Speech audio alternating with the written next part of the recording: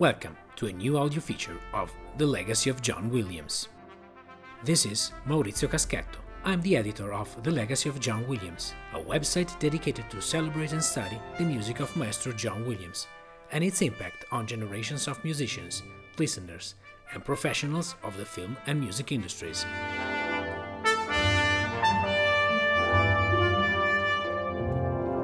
Today, I'm honored to present a podcast featuring an exclusive interview with trumpet player Thomas Hooten.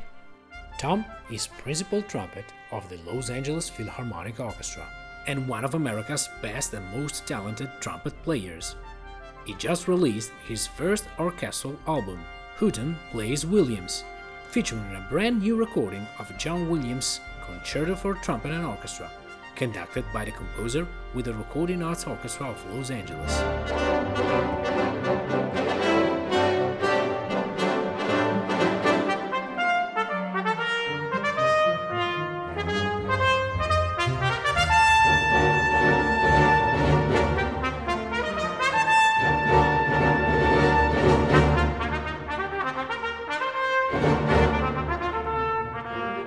The album is the coronation of a true labor of love from Tom Hooten, who single-handedly succeeded in producing this new recording, involving Maestro John Williams himself to conduct the orchestra.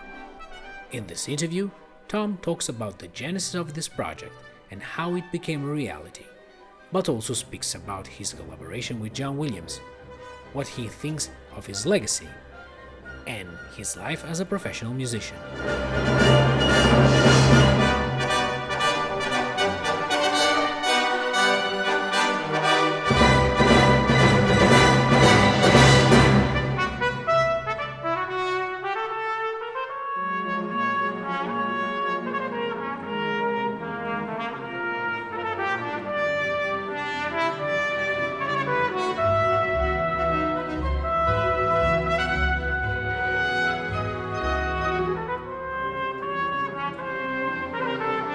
So let's introduce Tom Hooten and let him speak about his musical background to kick off our conversation.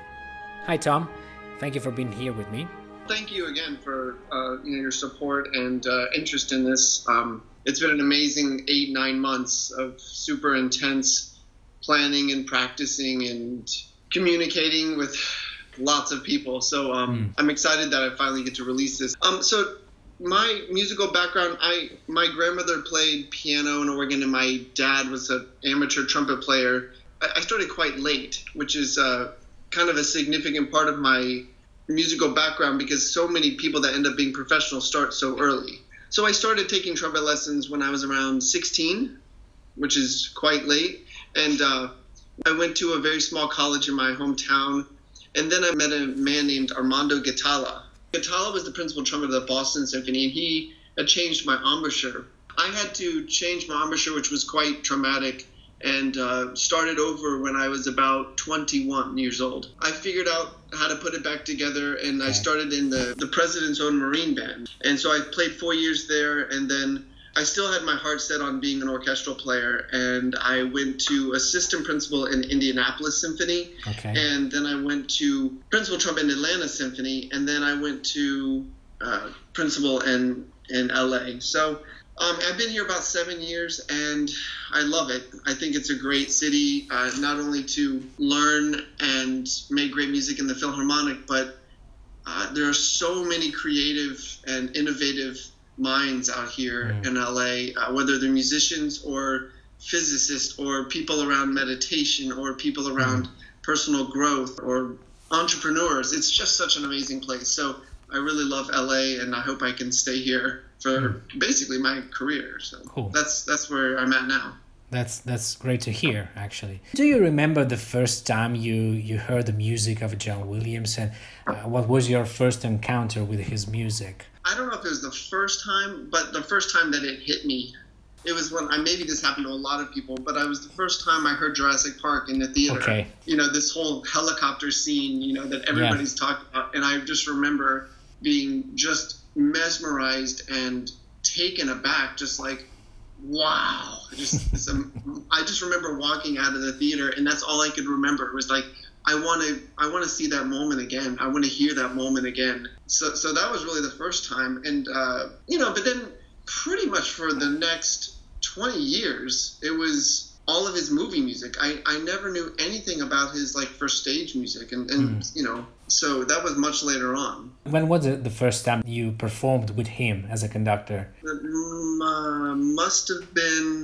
It must have been here in LA, like 2013 or something like that. So pretty recently, actually. Pretty recently, yeah.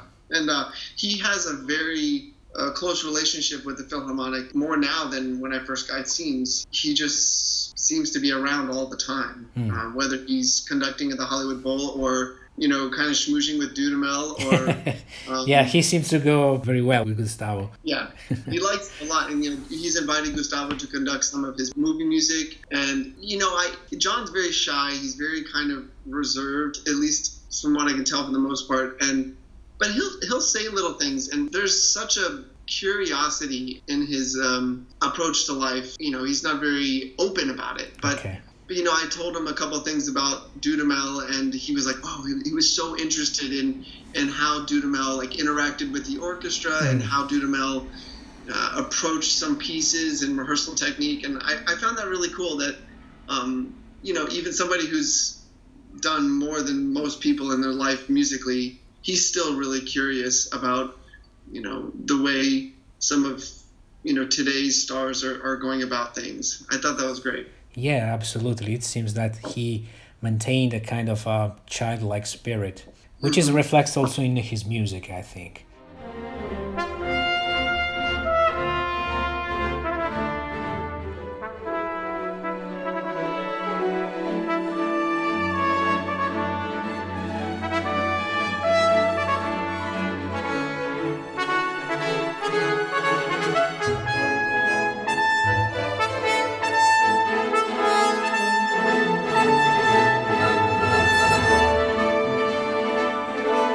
I'm very curious about the whole project that you worked on. Last September, you started that Kickstarter campaign to record the Concerto for Trumpet and Orchestra by John Williams. How this project was born and what was your main inspiration in trying such a venture?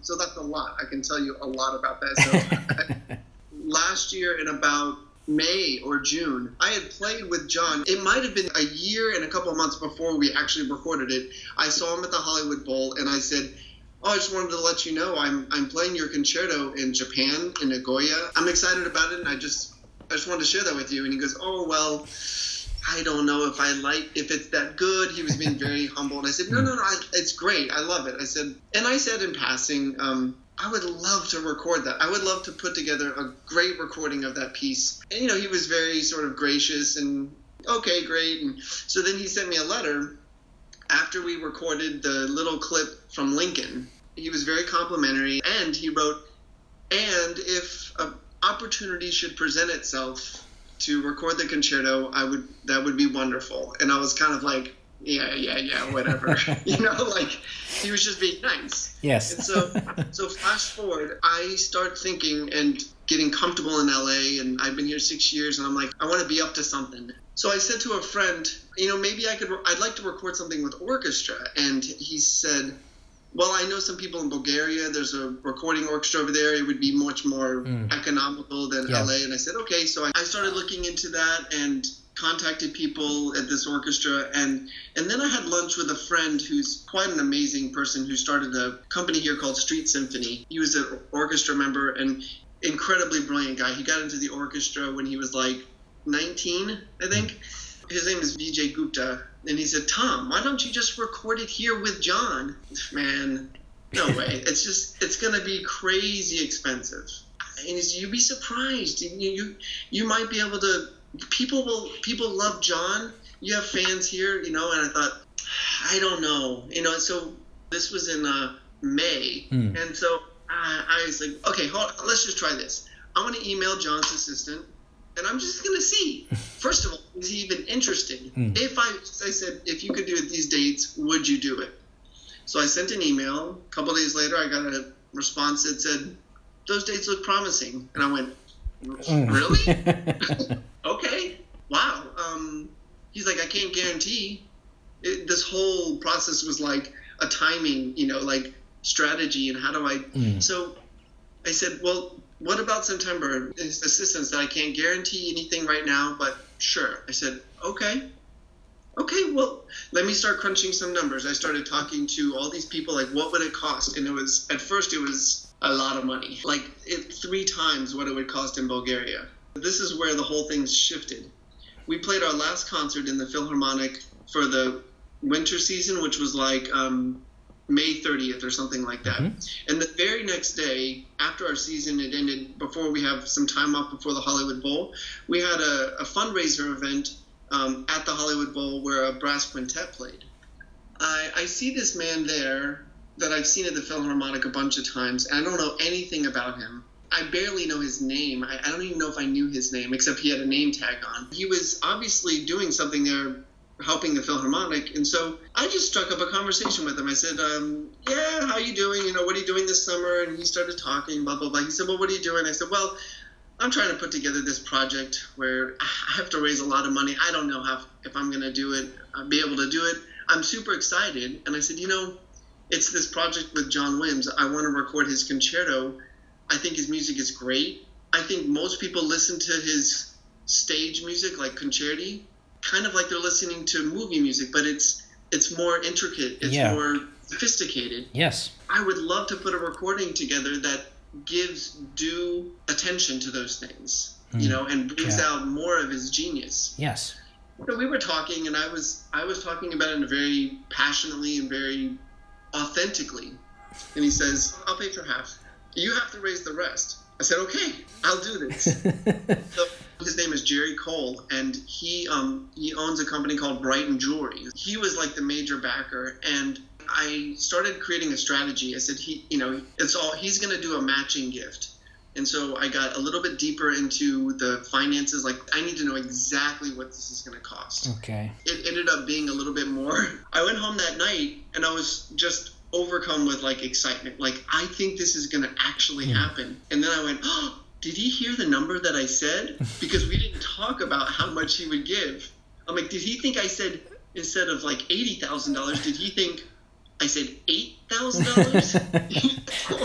So I emailed him and I said, are you sure we're on the same page, right? Like, he was like, absolutely. And he was unbelievably generous. And that was really the initial catalyst that said, I have a backer that's going to make this happen. And then I asked the people who endow my chair at the Philharmonic, they did another quarter. And then the Kickstarter, in all honesty, I probably didn't need to do the Kickstarter. I probably could have gone to a couple more board members and said, hey, I'm really close. Can you help me finish? But, and look, just the honest truth is that the Kickstarter has been it's been amazing and a huge time commitment. I mean, I wrote over 100 thank you cards, and I loved it because I got to see every single person who was interested and who was supportive of me. But I also wanted to just see if people were interested in being part of it. Yes. What if it was like $10 or $20 and we invited people to come into the booth if they wanted to. And some people were like, John Williams is, my favorite composer, and I had the means to come and watch him do this. And it was a cool event for them. So I thought it was cool to offer that as a opportunity to people who really love his music. So that's kind of how it all came. And then I can't even tell you how many, probably thousands and thousands of emails and planning. My wife was a humongous part of making all the logistics happen. And John ended up writing a new ending to the first movement. I don't know if it's been heard before. I've done it before with the Marine Band, but I don't think it's commercially available. And I think it's also good for the piece because now people don't have to commit to playing a 21-minute piece if they want to do a first movement. It's a little more accessible. But it was what an amazing learning experience for me, an opportunity to work with really, one of the generation's most influential composer. He's just absolutely. And the other thing that I noticed with him was that where he pulls his ideas from, again, he's not writing them down in some journal probably about like, oh, I liked this chord in Debussy or this chord. But he'll say he made a couple references in the second movement to, I wonder how Miles Davis would have played that. Okay, that's good to know. I didn't think about it like that, and so it was really cool to see him work like that, and then to see how sharp he was and how quick he was to understand how to get certain ideas across in the music. Because we had a piano rehearsal with him. He would be change this, like, what about diminuendo here? Change that rhythm here, and then crescendo here, and I would hold this here. Don't be too loud. It wasn't that he was controlling. He was just throwing all these ideas out.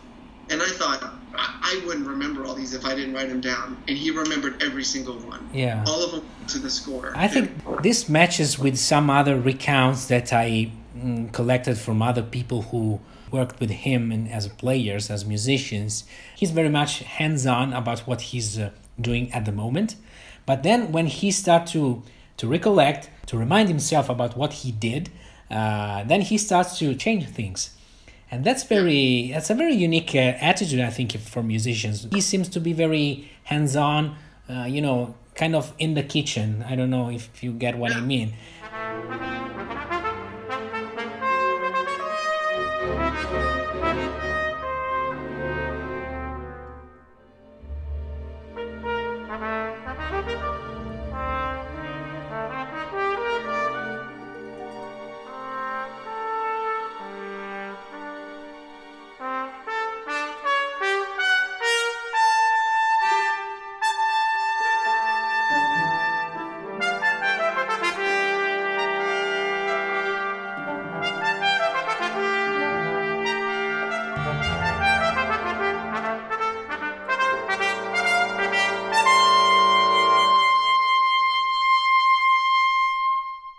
How much work did you do with him in rehearsal? Well, he did say sort of regretfully, he's like, I wish we had more time to rehearse some of this, but we had a 1-2 hour rehearsal, maybe a little longer, with him and piano. He just wanted to hear what I was doing. One of the things he requested was like, I just want to hear how fast you want to go and like where you want to take some artistic liberties. But I think the other thing was that he wanted to, like you say, get in the kitchen and sort of like just mess around with things. And in that rehearsal, he changed rhythms. We made 1 or 2 note changes, which I wasn't expecting. I didn't even know we were doing the new movement until like a week before the recording. It's like, whoa, I better. And it's not that easy. Yeah, I wouldn't say we like rehearsed it to death. But he made significant changes. That was the thing, that not only did he donate his time, I didn't pay him 1 cent for conducting or being there that day. And that's very generous, yes. And the other thing I noticed is that when I step into a little portion of the John Williams world, we're talking like about decades of experience and like a business.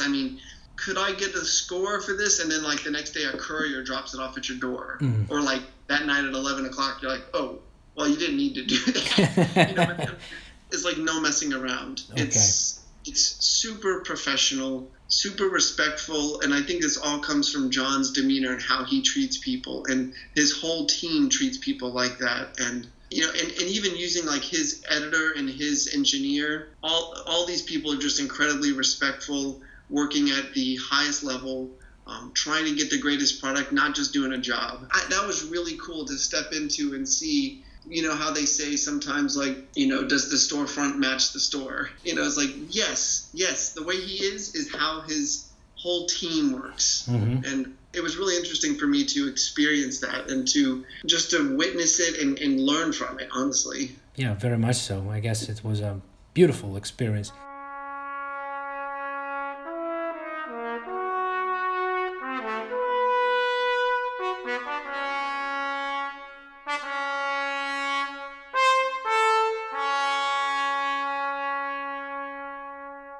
I'd like to touch a little bit upon the music itself, the concerto, because it's a very demanding work for the soloist. It has, so many things going on.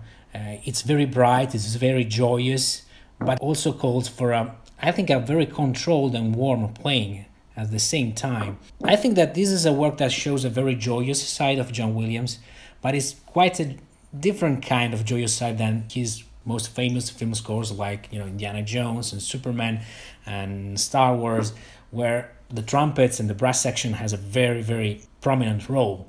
What were the main challenges for you in learning and practicing the concerto, and how do you see this work in comparison to his more famous film music? I think that, but the question, when you talk about joyous, like what is joyful for one person and what is joyful for another person? Some people, they won't like the pace of LA. Some people want to live in, Kansas or something, and it's beautiful and it's more, relaxing. And so there might be joyful, and then that, you're driving down the interstate at 80 miles an hour, and some people say, no, I'd rather have 30. So I think the joy from this piece comes from the idea of, I don't know, I'm going to just guess at how to explain this, but for instance, the first movement starts with this sort of like declaration, this kind of like fanfare and like bright lights of other people, ba-bum, beat-dum, ba-bum, and it's sort of like, I almost want to think of it as like teamwork and collaboration, and sort of, you have these clarion calls from other instruments and stuff.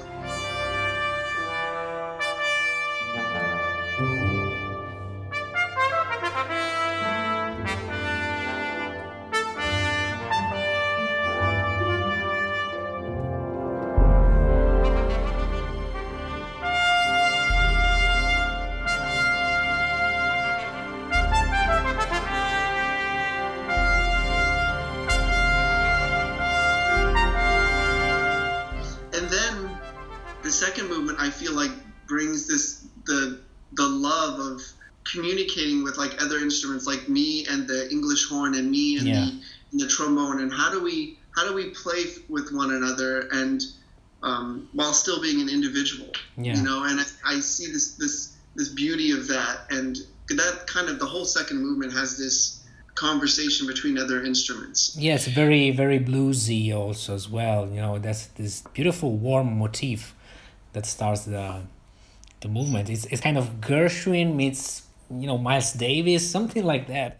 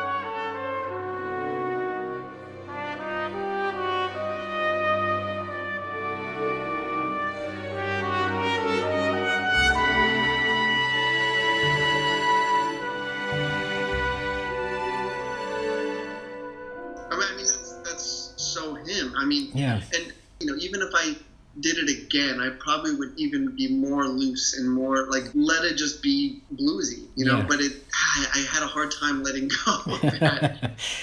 That's me, But the last movement, I sort of feel this joy, and I kind of feel the joy of being a little clever, and kind of the energy of like sort of like you're pursuing something. And one of the things we talked about in the editing process was making sure that the beginning 100 bars, the last movement, had this kind of like healthy anxiousness. Like you're kind of like, I'm going for it, going for it. And then whatever it is, sort of like kind of coming out of one's shell, and it would try to come up, and then it would come back, and it would try to come up again, and then finally you get to moments where it's just unleashed, and then it's not just the soloist. That's why it's concerto for trumpet and orchestra. Yeah. And soloist unleashes is almost like a permission for the orchestra to say, yes, we're going to do this, and then the orchestra parts are just fantastic. It's John Williams. You can hear that it's him, but but it's celebrating the sound of the orchestra rather than kind of catering to a film or catering to a dialogue. It's pure and pure, an orchestra sort of in the playground.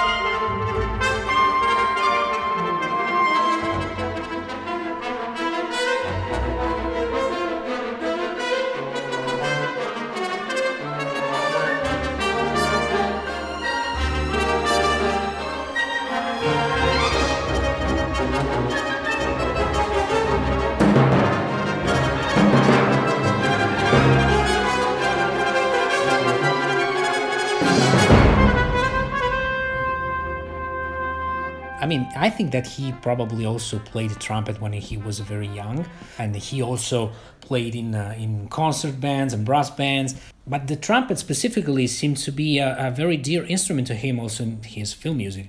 And of course, he also recorded the main theme for Born on the 4th of July, which has a beautiful trumpet solo all throughout. And in film music, mostly, the trumpet has to be the soul of an idea of an American person, so to speak.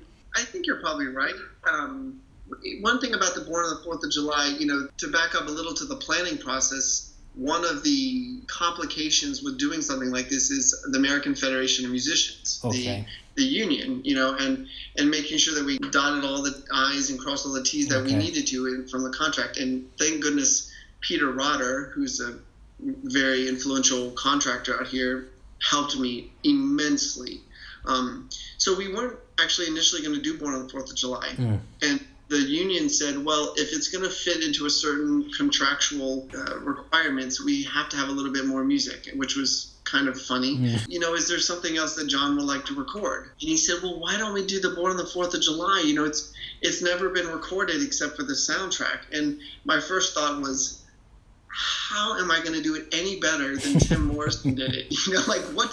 Yeah. I've listened to that recording 1,000 times. How can I just not do what he did? So in some ways, and this is a little bit divergent from what you're, probably primarily interested in, but as an American trumpet player and as a person who grew up listening to like the Chicago Symphony and the New York Philharmonic and tried to get an idea of what that meant. What does it mean to be an American trumpet player? And what things do I want to uphold and what things do I want to put my own spin on? And so I kind of think of this, Chicago Symphony was known for this very strong, very exciting, but it kind of fit into like, I'm in charge. I sort of feel that, I'm not saying it's bad. I just think that's... We have discography that sort of supports this very general assessment. Of course, it was some of the most beautiful trumpet playing ever, but it kind of had a propensity towards a certain characteristic than, say, European trumpet playing. One of the things that I thought about a lot, and I talked with him a little bit, and I got unsolicited feedback from him, was that maybe it doesn't need to push so much. Like the little theme in the middle of the Born on the 4th of July. It's very cantabile, yes. Yeah, very song-like, I think he sort of was like, and, because as the soloist, I thought, should it be, this kind of like vibrating. Yeah. And I think I let it come back more. I let it be a little bit more personal. Yeah. Rather than trying to prove something or something like that, it was he was like, it's okay. And he wasn't, I don't think he was criticizing, he was just very encouraging. Yeah. Like, you don't need to do this. You don't need to fill this ideological norm. And so I really appreciated that in terms of helping to steer or add to the American trumpet. And so, yes, I think his his music in the films is so strongly around trumpets, and we love it, and it inspires new generations of people. But I love that I had the opportunity to record this Born on the 4th of July and maybe add a little bit more options for the American trumpet player.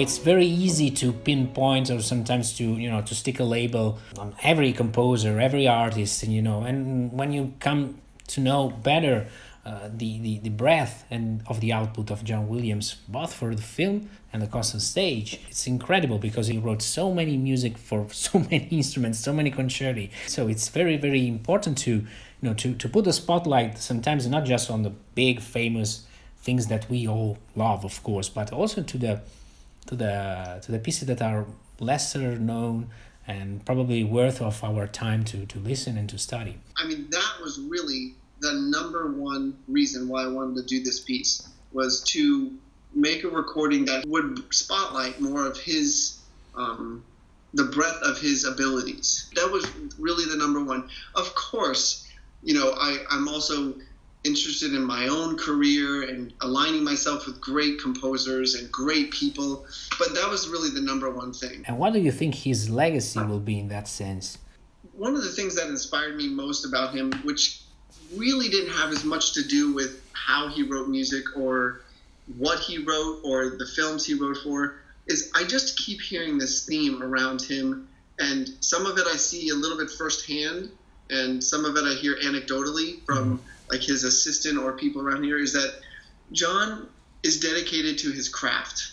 And every day, maybe not, I don't like to use absolutes, but more days than not, well, I asked him, he would get up early, 5 or 6 in the morning, and he would write for several hours, and have sort of like structure. And I said to him, this not too long ago, I said, so I've heard that you get up very early every morning. And he goes, well, yes, but he said, I've had several approaches over the years. And so I love that. I love that he is dedicated to his craft, and he sets quiet time and time to reflect and time to listen and time to think and time to make mistakes and write things in 2 or 3 minutes of music a day. Look at the legacy of that. I mean, look at the result. I mean, my goodness. So I hope that his legacy is not only that he knew how to strike an emotion through music and bring out the best of like a visual. I mean, because of course I was listening to something the other day. I'm like,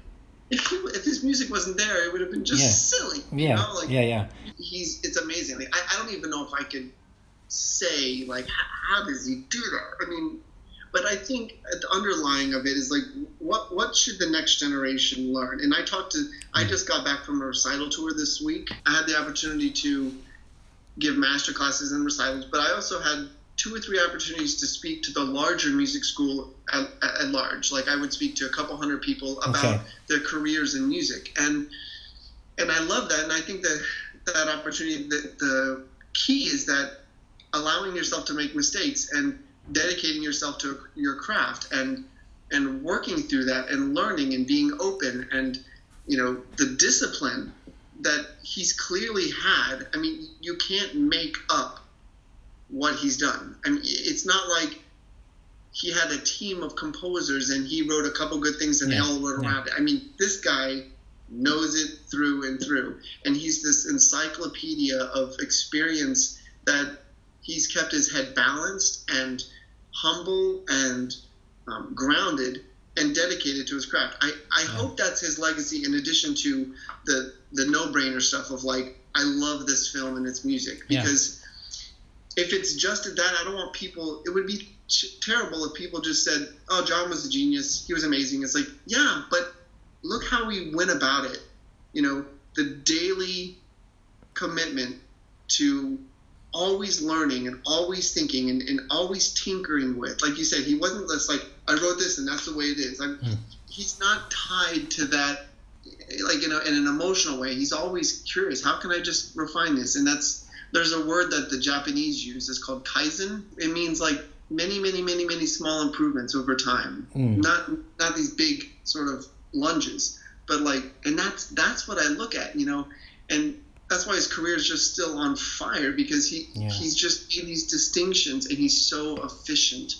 And that's what I hope his legacy is. And that's actually the reason why I started this project of mine, is because, he's been so inspiring through his music that I think I have to find a way to, to take an inspiration from him and pay back a little bit these huge things that, he gave all of us who loves music and who loves film and who loves, music making. And that's another thing that I liked about him a lot, is that he's very, even he's now 87, he's still very hands-on in the music making process. He likes to, to get his hands dirty and see, let's see how we can do it better, and maybe next time it will be even better. So that's probably the greatest thing about him for me.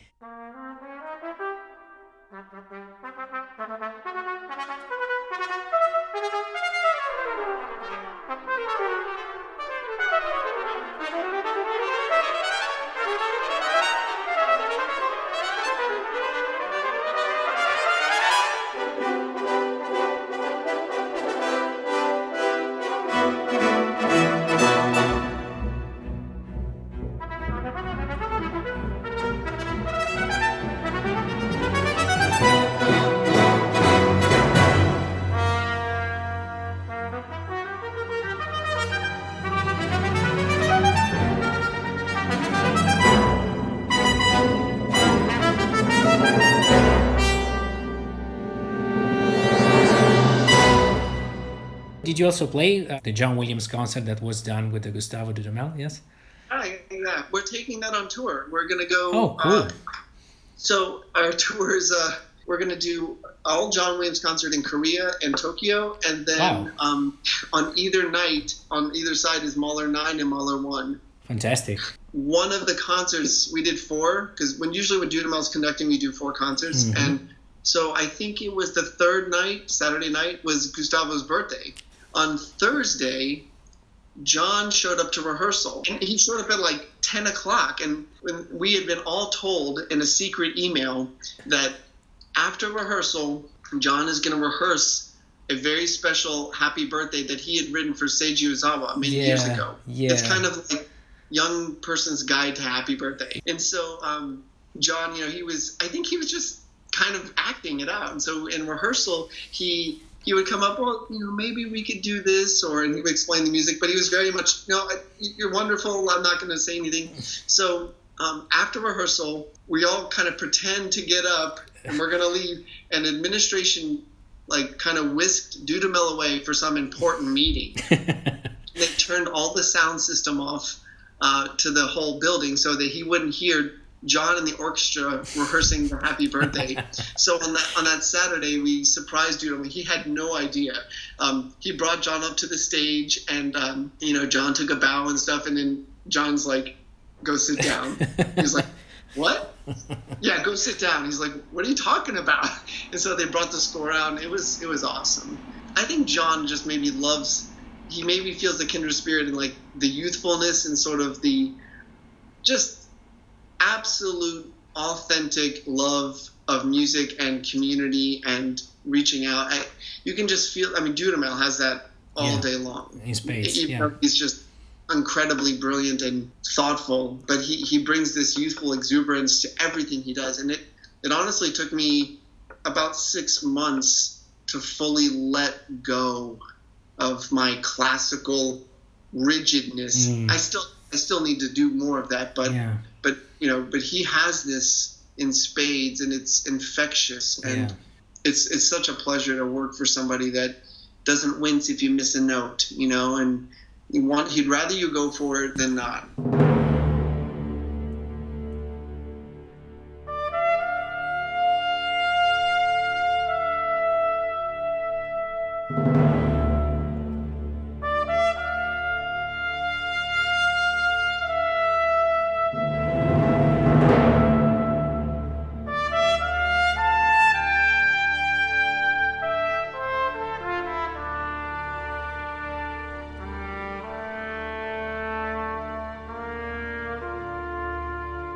Last thing, because I don't want to take too much of your time, and you're being already very, very generous, Tom.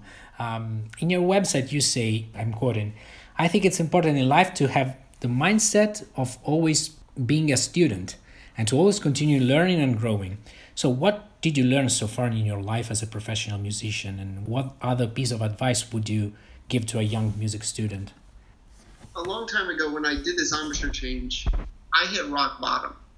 I couldn't play. I could make a note, but I couldn't play anything that I should be able to, like a simple conconi or something, some song. I couldn't do it because it just didn't work. And as a result of that, I had the opportunity to sort of separate myself, Tom, and trumpet player.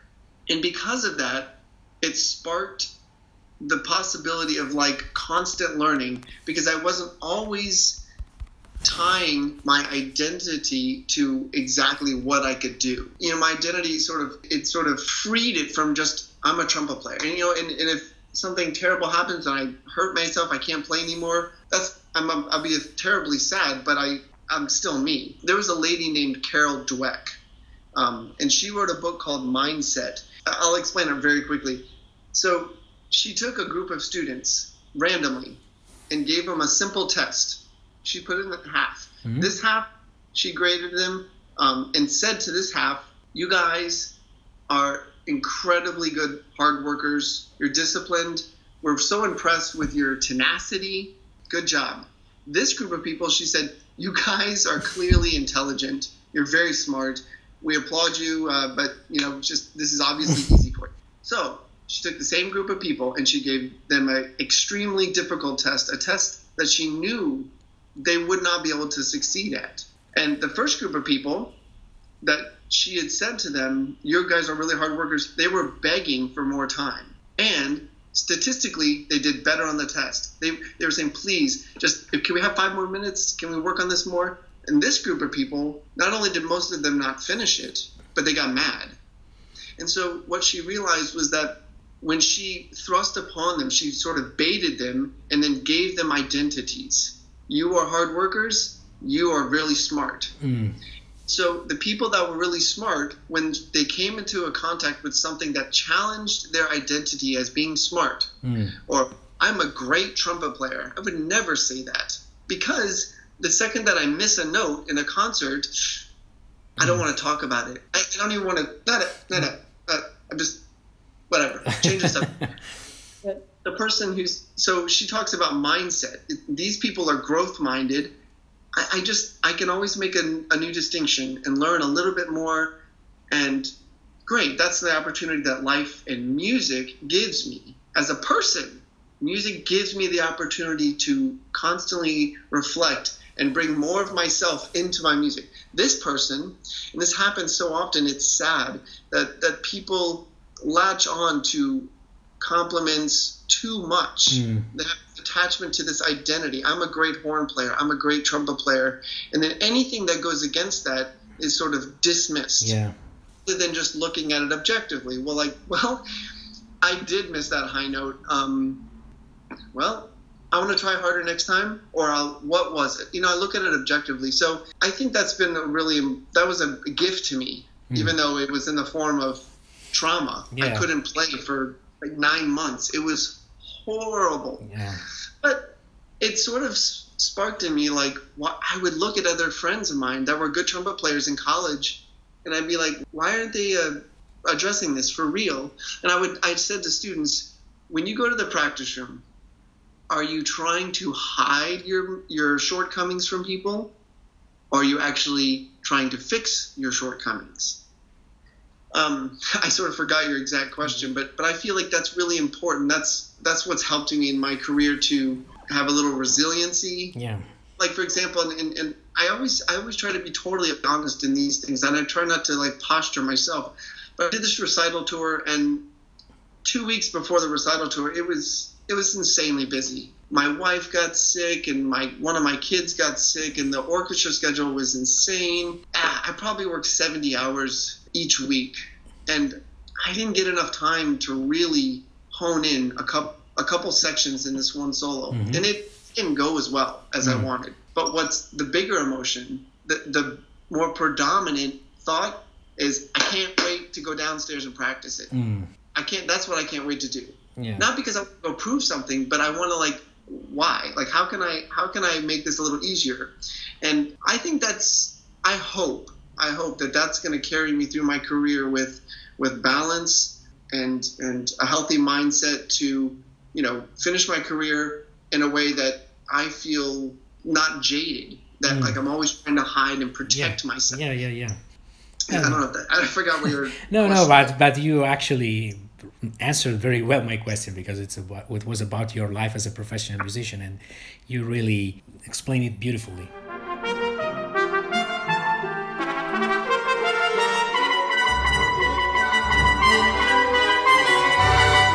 Tom, thank you very much for your time. And it's been a real pleasure, and thank you for talking for so long with me. I'm very honored. Well, thanks for all the questions, and I had a pleasure talking to you. So let me know if you need anything else. Thank you very much, Tom. All the best. Okay. Bye. Ciao. Bye. Hooten Plays Williams is now available to listen, stream, and purchase on various digital platforms. Check the link in the article for more information.